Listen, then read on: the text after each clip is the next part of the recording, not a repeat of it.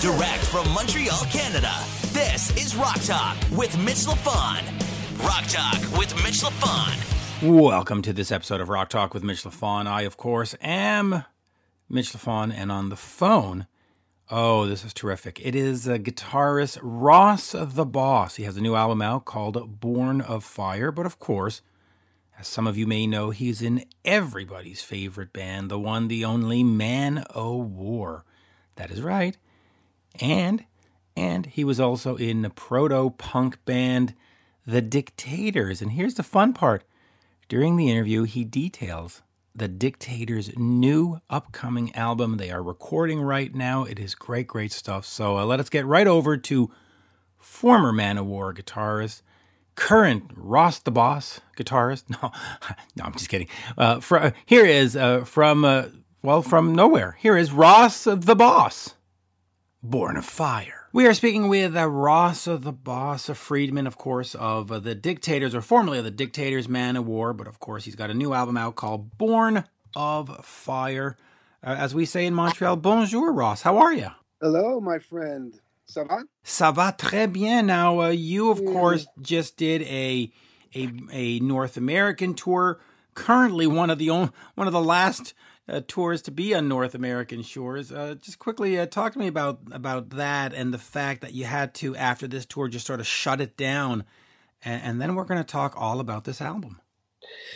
Sure. Well, in February, we did 26 U.S. and Canadian shows, East Coast, West Coast. And it was before Born of Fire came out, which came out March 6th. So the U.S. tour was sadly ahead of it, but it was booked like 18 months ago. So we really didn't have control when our record was come out. The record was supposed to be out. Well, it's out now for the upcoming tour in April, which has been postponed, sadly. But we'll talk about that later. The U.S. Canadian dates were fantastic. So let's talk about the importance of touring and this album, because, a lot of bands now had these March releases, including yourself and including some others. And the importance for the scene is to put the album out and then hit the road, because that's where fans get to see the band. That's where fans get to buy the merch. That's where fans get to connect with the artist. What is that going to do for you and the band and the album without that ability to get out there and shake hands and play for fans? It's tough. I mean, not only that, it's how we pay our bills, and the record business is what it is now these days, and it's that direct contact with our public that moves our product forward. So I mean, what do we do? What can we do? I mean, we are a touring act. I mean, we're live killers. That's where we really, really do well. I mean, we're known as a festival killers, and people just love the band live and the new record. So, I mean, look, am I going to say we are upset? Sure, we're upset, but everyone's upset. Everybody's upset, and everybody's in the same boat. And what we're doing is we're just we're all writing songs, we're all doing what we can do. And the tour is being rebooked for the fall. And, we'll get back to normal sooner or later. Our merch orders are up online. The record sales are up online. And so, folks, that's how you can help us, man. Buy our merch, buy the physical product from AFM.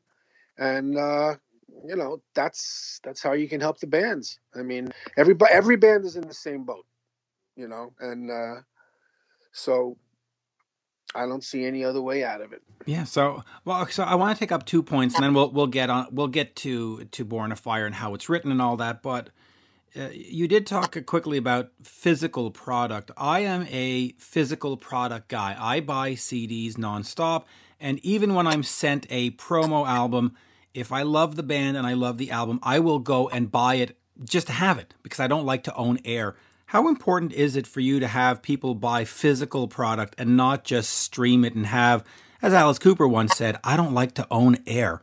Of course you would. Good. I know, that's funny. The physical copy is very important to us.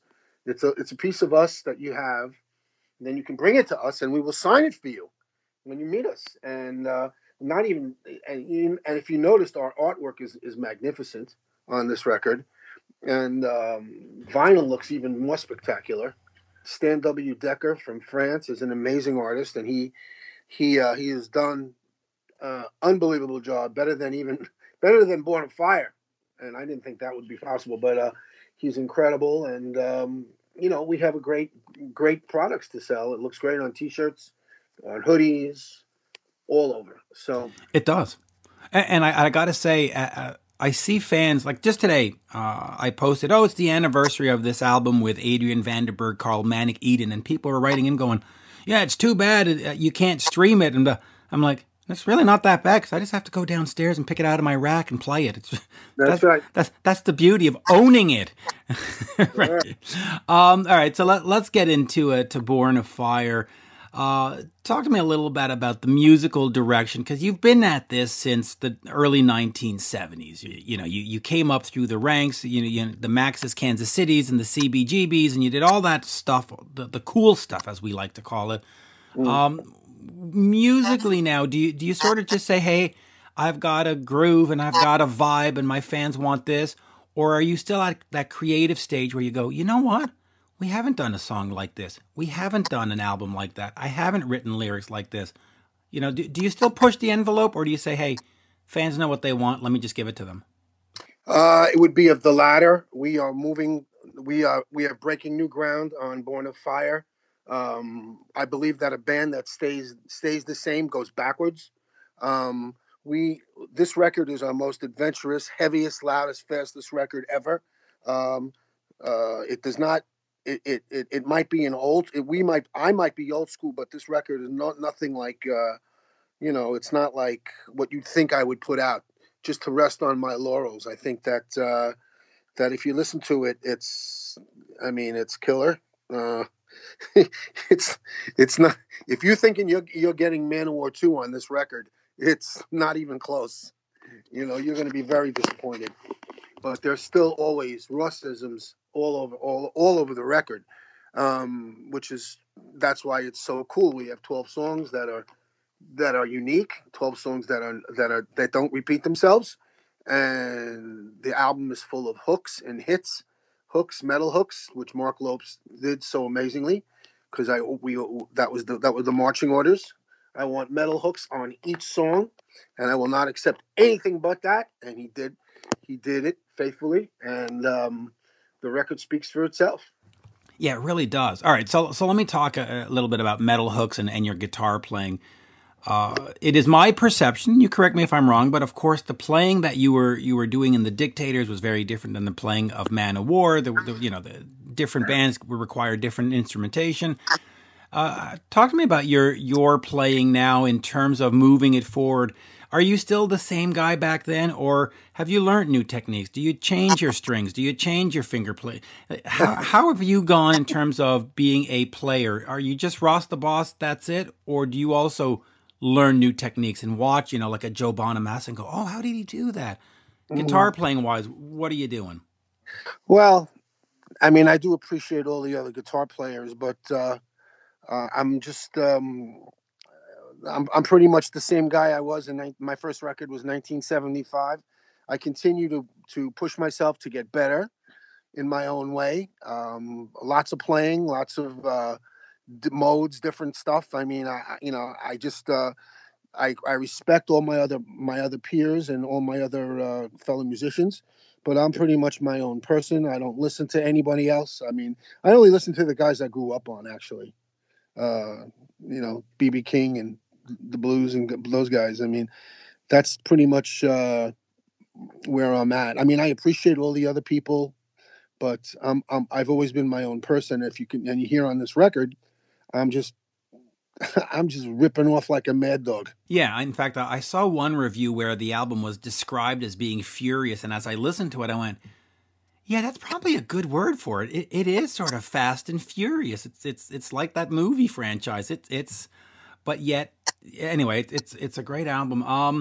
I do want to go back just real quick. In November, I went out with a buddy of mine. We went over to CBGB's, and he bought himself a nice John Varvatos shirt. Right? I want to talk a little bit about the scene back then, because here you are, you're coming up, and you're in the scene with the New York Dolls and with Kiss and with Twisted Sister. What was it like for you back then trying to find your spot amongst those bands? Because there must have been camaraderie, but there must have also been competition. What was that time like for you? Well, good question. Back in '75, when we put out Go Girl Crazy, and like a little before that when we made it at CBS, there were only 3 bands that had record contracts. The 3 being the New York Dolls, the Dictators, and Kiss. There was really not much of a scene. There was no CBGBs yet. There was no Max's Kansas City yet. So, you know, there was no Great Gildersleeves. There was none of that stuff. That pretty much started in late '76, '77. So, I mean, we were, you know, you're delegated to just playing a couple of places, like the Coventry here in Sunnyside, Queens, and Popeyes in Brooklyn, a few clubs on the island. So that's where basically everything started. Once CBGB started, we played. The Dictators must have played there. I know how many times we've played there. 35 times, and we closed the place the last weekend of. We played Friday and Saturday, and then Patti Smith played the Sunday. But she's not really a punk rock group. She's a hippie kind of thing, but poetress. So it was, you know, it was amazing times. It really was. New York was. We don't think New York. Well, we don't think you'll ever see a scene like that ever again, where that many people, different talented people, were at the same place at the same time. Oh, it was spectacular, and now you can go buy a shirt, which is even. Yeah, well, thank God you can buy a shirt. You know, like for $85. You know. Well, that's it. Yeah. Well, I went in with my buddy Jeremy, and he bought a Poison shirt, right? The band, and he cashed it out, and it was like $92, and I went. See, I was right with the price. I was like, what? I guessed that. I know. I guessed that. And he goes, yeah, but it feels good. I go, no, don't feel good at $92. But anyway, no, you're being robbed. Yeah, because I'm sure those are being made for like $1 somewhere, like in Guatemala. But anyway, sure is.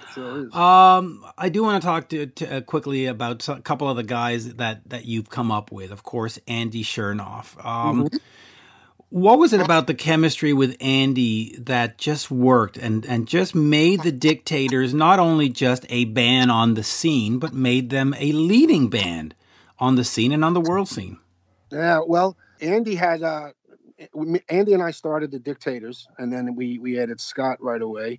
I just had this ability to pick up his songwriting musically and add the finesse and add the drive and the power to his songs that the band needed to establish itself as a hard rock band, you know.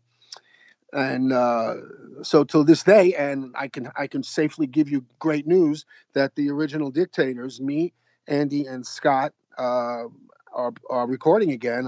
I've done 3 songs already. Like last week I recorded, and Albert Bouchard from Blue Oyster Cult will be joining us on the recordings.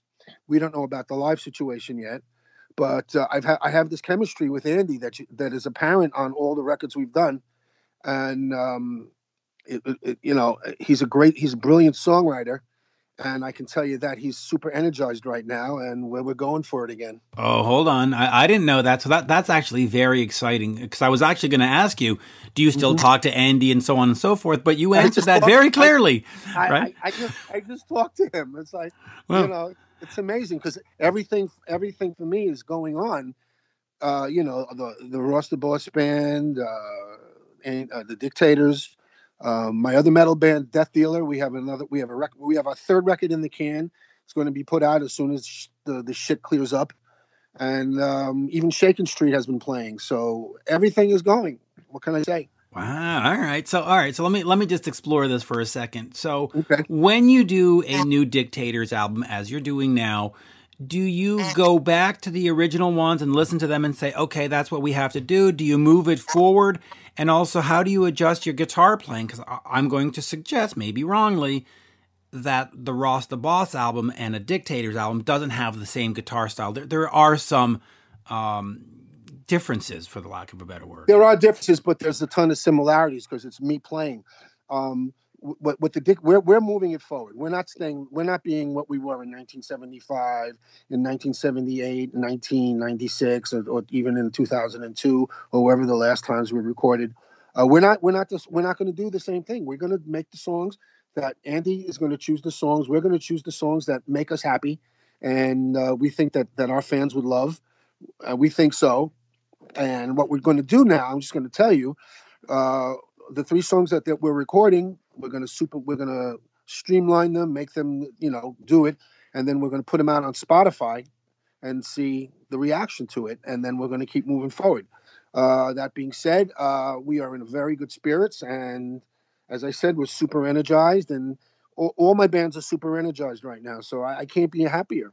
Honestly. No, it sounds great. Okay, so now I'm going to ask you about Joey then and Manowar, because again, there's another guy with another band that you created and a whole other sound. People go, well, it's power metal, it's power, whatever you want to call it. You did take what was metal and you moved it into another sort of area. Talk to me about creating that at that time and working with Joey. Is that somebody that you're off the radar with? And talk to me a little bit about that Manowar moment. Okay, so it's another good question. So I was in Shakin Street, and we were in England supporting Black Sabbath because Sandy Pearlman was managing Sabbath and Shakin Street and Blue Oyster Cult at the same time. So we were opening up for Black Sabbath at the time, and Ronnie Dio told me I should meet this guy Joey, who's on our crew. And Ronnie goes, I really like the way you play guitar. You're really great. I know all about New York rock scene and the Dictators and the whole thing and CBGBs. But you should, Shakin Street's good, but you should meet Joey guy. I think you'd like him. And so I said, yes, sir, Mr. Ronnie. Yes, sir, Mr. Dio. So, I put my guitar down and I go seek Joey out, and we became friends. And the rest is musical history. I think that the band we formed was called Manowar, and that first record, Battle Hymns, I would consider the first record of the power metal movement. I would agree with you. It was an entirely different sound. I mean, you look at Sabbath, especially the Dio Sabbath, and you look at some of the other bands, what they were doing, if you want to call, Van Halen heavy metal back at that time, maybe, whatever. What? And then you heard this and you went, oh, yeah, that's no, it's not the same. So, yeah. No, it wasn't the same. It wasn't so far different. I mean, we had our influences of, Black Sabbath, Mountain, Grand Funk Railroad, all these different bands, Jimi Hendrix, Led Zeppelin, any band with a power trio and a singer and power trio singing, we thought it was just, we thought it was heavy metal. We just wanted to be the loudest, the loudest heavy metal band, bigger, slowest, fastest, that's the same thing that most bands try to do. Different, and we wanted to look different, than the bands of the time. And everybody was wearing leathers and black leather and studs, which was a cool look of Judas Priest and Iron Maiden and those bands, new wave of British heavy metal. But we wanted to look different because Joey and I thought that if we looked the same as the other bands, we wouldn't stand out. So we really wanted to stand out amongst the crowd. And so we thought furs and barbarianism and pagan, and Norse mythology and that stuff it's different. It's fresh. It hasn't not many bands have gone there. And I know Dio had touched on a few things, but we were the first band that truly went for it. And look what's happened. Either 50 or 40 years later, people are still doing it. So. Everyone borrows a Manowarism. They've made careers of it. Yeah, they have. And now, I had one experience with Manowar about 10 or 15 years ago, which I'd probably not rather talk about. They weren't overly kind to the media. Let's put it that way. But they've definitely created something. Now, just before on the Dictators, you mentioned Albert Bouchard of Blue Oyster Cult, right? Mm-hmm. You also were in a band, I think, called Brain Surgeons with him. Yes. Are those other projects that you've had in the past, all stuff in the past, or are all these sort of projects you've been involved with still exist in some way, shape, or form, and may or may not resurface depending on what's going on? Well, the Brain Surgeons, glad you asked that, is the record is, have you ever heard that record? Yes, I have, but like like 15 years ago. I'm telling you, that's got some of my best writing on it and those songs. And the thing is about that record, I think it's so powerful that Albert and I are thinking of replacing the female vocals on it, because at the time Deborah Frost was doing it, and she did a good job, but she's not a typical female metal singer. So I believe that if we redid the vocals on that record and put that one out, I think it would sell like a motherfucker. I do too. Now, if you do recut it, do you put a different female singer on it, or do you get a male singer? No, I want a female singer. I want a powerful female singer, and they're out there, and I know a few that would be perfectly suited for it. Yeah, listen, we've got. I'm forgetting her name now. Alyssa, whatever, from the Montrealer. Anyway, a lot of great folks that can come up. So that might come back then. Now that's of course Black Heart Soul, Black Hearts of Soul. No, that's not Black Heart. No, Denial of Death. Okay, very good. Okay, all right, I'm down for that. In terms of this new album. Mm-hmm. Where do we go from here? I mean, we're all in this sort of wait and see period. We can't really do much. Right. Do you let it just happen and then sort of maybe in August consider like a relaunch and let's say redo the thing or what do we do? It's kind of a weird. Normally I'd say tell me about the tour, but there's no fucking tour. Well, the tour's being rebooked. Right. And we have another video in the can. And we're waiting. We're holding back the ammo. The word of mouth on this record is ridiculous. The reviews have been fantastic. Metal Hammer Germany gave it an unbelievable review. All the reviews I've seen have been just really over the moon, very complimentary, and not forcing it, just to kiss my ass. No, but you're right. I don't need that. I've been at it too long. I've seen bad reviews and good reviews, over the moon reviews and mediocre reviews. But this record, I believe it's a truly special record, and you just have to listen to it. Just give it a listen. You love metal. You love metal and hard rock. You're gonna love this record. Oh, you absolutely are. I agree with that. I do want to ask you one thing. You mentioned Stan Decker, who did the artwork, and you also mentioned the look that you gave Man of War. How important is imagery and look to what you do as a heavy metal artist or as an artist in general? Is it a second thought, or is it really part of the package, part of the mystique? Well, the artwork, the artwork sums up the way the band feels, the way the band is. I would say that the fact that we have a powerful woman on our cover now is much more satisfying to me than some ugly guy with a sword. Believe me, and I think that the new artwork it summons the title of the record, Born of Fire, and I would say that was me, Born of Fire. Because even though I'm 66 years old, I'm not 66 years old.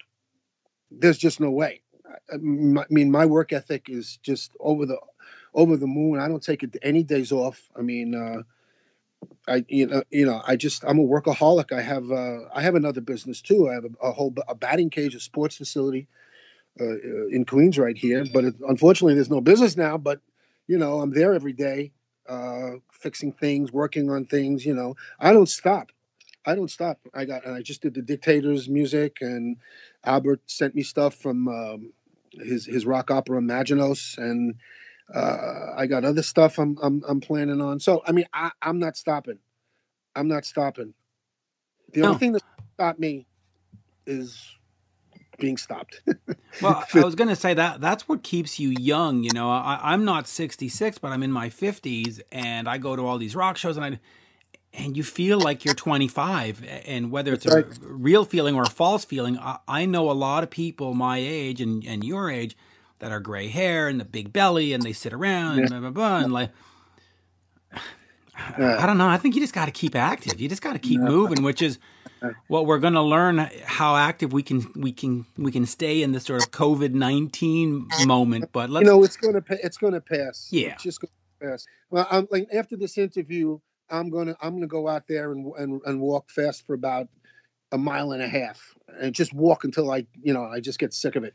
I'm just going to go out there and walk quickly and get a nice fresh air buzz on, and then come back and start playing my guitar. I got some ideas in my head. I'm going to put it down. I'm going to listen to the shit that Albert sent me, and I'm just going to, every day I'm going to do it, and I'm not going to, I don't let this shit get to me, because I've seen bad, and I've seen bad, and we'll get through this. We're going to get through this. The music business will come back. People, metal is on the upswing anyway. Young kids, plenty of young kids were at our concerts all through America and Canada, and they're there with their parents, as a matter of fact, and the older folks, and which was great to see. So this is temporary. This is temporary, and everybody has to be enthusiastic. Everybody hopeful. We're going to get through it, and we're going to come out stronger, and the medicine is going to be stronger against pandemics. The mistakes that we made will be corrected, so it doesn't happen for the next time. That's what we do. That's the shit that happens. Are we perfect? No. Yep. Was everything perfect? No. But it could have been so much worse. So that's the way I look at it. You have to be uplifting to people and supportive, and just do what they're telling us to do. Keep clean and. Keep your hands out of bad places. Well, I fully agree, and I'm going to do the exact same thing. My house borders a forest. I'm going to take the dog. As soon as we're done here, we're going to go in the forest and get lost. We'll keep our social distance except from trees. Uh-huh. And you're right. Last night I was just watching a TV show which was fascinating. It talked about all the different pandemics over the years and different events, the 9/11s and all these major upheavals. And they said, you know what? The next 5 or 10 years after those events were some of the greatest moments of innovation. And you're right. It's going to spur all kinds of innovation, better medical techniques, better government responses. So that's right. Now already they have the treatments. They have a couple of very successful, promising treatments. Obviously don't have the absolute cure for this whole thing yet, but they're going to get it. Between our doctors, the Israeli doctors, the French doctors, the Canadian doctors, between all these people working on it,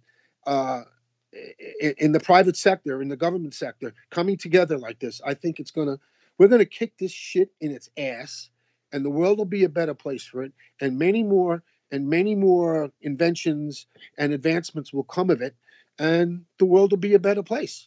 Well, I will say this, now that Born of Fire is out, it already is a better place. Oh. Huh? That's how you end an interview. I got to tell you. But great. There you go. But Ross, always a pleasure. We haven't done this in a couple of years. Let's do it again soon. And as we say in Montreal, merci beaucoup. Thank you, Mitch. Anytime you want to hear the rundown, just give me a call. Absolutely. And I do want to hear those Dictators songs when they come out. So keep me posted. You got it. I'll let you know what's new. Thank you, sir. Merci. Right. Go run. Cheers. This has been Rock Talk with Mitch LaFon. For more exclusive content and interviews, subscribe on iHeartRadio, Spotify, Apple Podcasts, on YouTube, and many more. Follow Mitch on all the socials, especially Twitter, @Mitch LaFon, and on Instagram, @Mitch_LaFon. Get your Mitch merch now at loudtracks.com/Mitch.